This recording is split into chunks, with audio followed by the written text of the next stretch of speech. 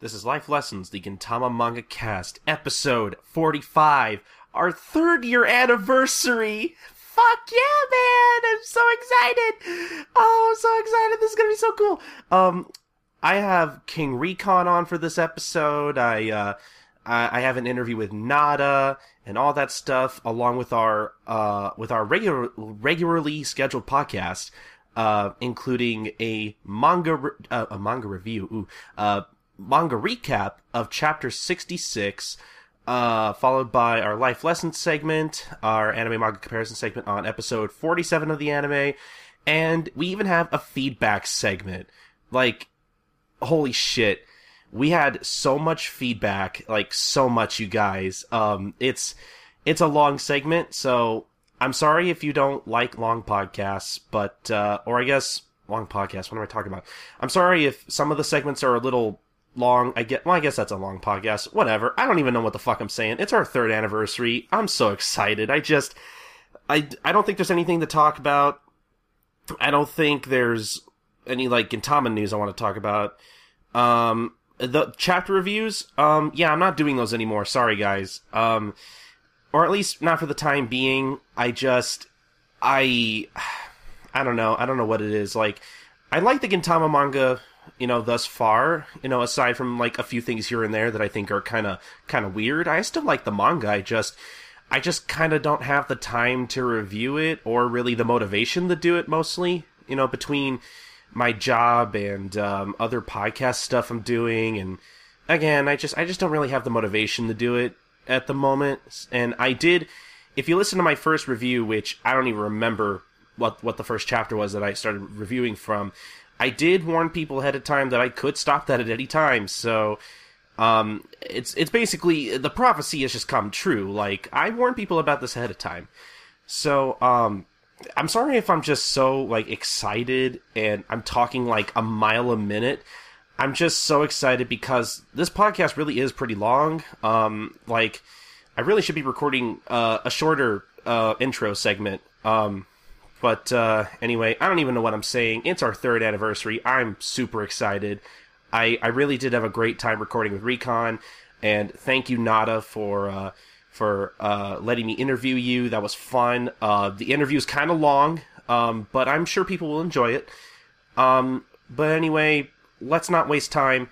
Let's just get right into it. I hope everybody enjoys the episode.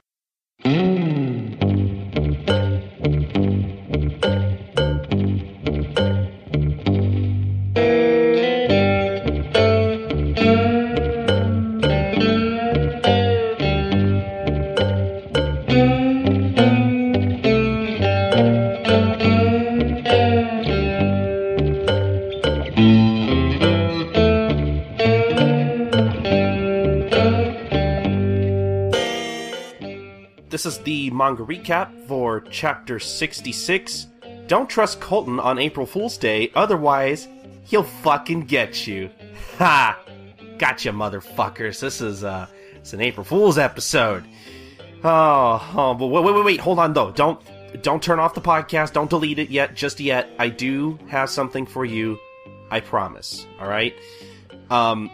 I know some of you probably feel kind of cheated because this isn't actually the 3rd anniversary episode. I haven't even started editing it yet.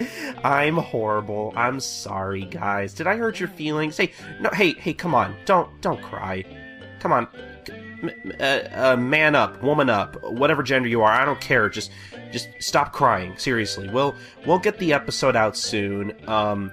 You could probably expect it, let's see, April 13th is our actual anniversary at the podcast, so probably either sometime that week or the week after is when I'm hoping to get it up. Definitely before the end of April, I promise that. But in the meantime, yeah, I kind of tricked you guys. But anyway, I do have something for you though, and I'm not sure if you for those of you who follow us on Twitter, I did actually tweet a while back that I'm not sure if I tweeted about it or if I was just kind of vague about it because I didn't want to give it away. But either way, if I remember correctly, or at least I hope I did. I really don't remember. I should have checked first. I think if my memory serves me right, and I'm not just making stuff up, I'm like 50%. I'm like 50% sure that I tweeted that I wanted to do a Yamazaki character episode. Because, I figured people liked our, obviously, the first time we did a character episode was on Katsura, way back when the podcast was just kind of starting out. Like, we did that around, like, episode 6 or 7. That was still pretty early in our run.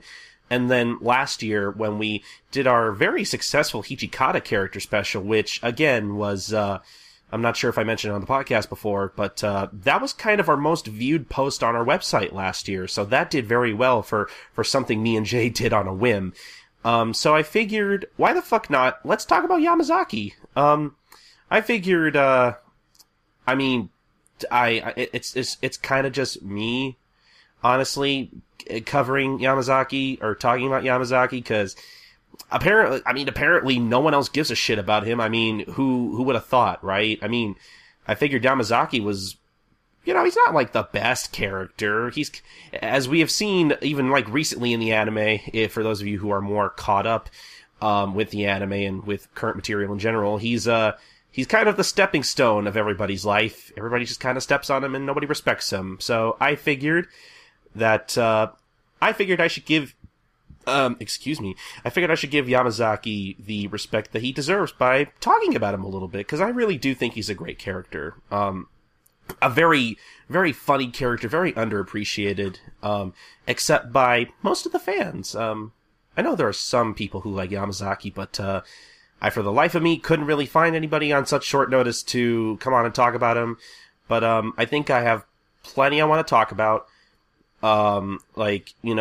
Basically what his personality's like, what he contributes to the story or the series overall, I guess, what role he plays in the Shinsengumi, his, the 2 or 3 running gags that he goes through between, like, the Prince of Tennis badminton stuff and then the Anpan stuff later, to me a lot of that stuff is very interesting. So, again, I know I just kind of tricked everybody just now, but I promise I do have something for you. So, there's a reason why this podcast is as long as it is. So, keep on listening. We're gonna get to that, we're gonna get to our discussion on Yamazaki right about now. Enjoy!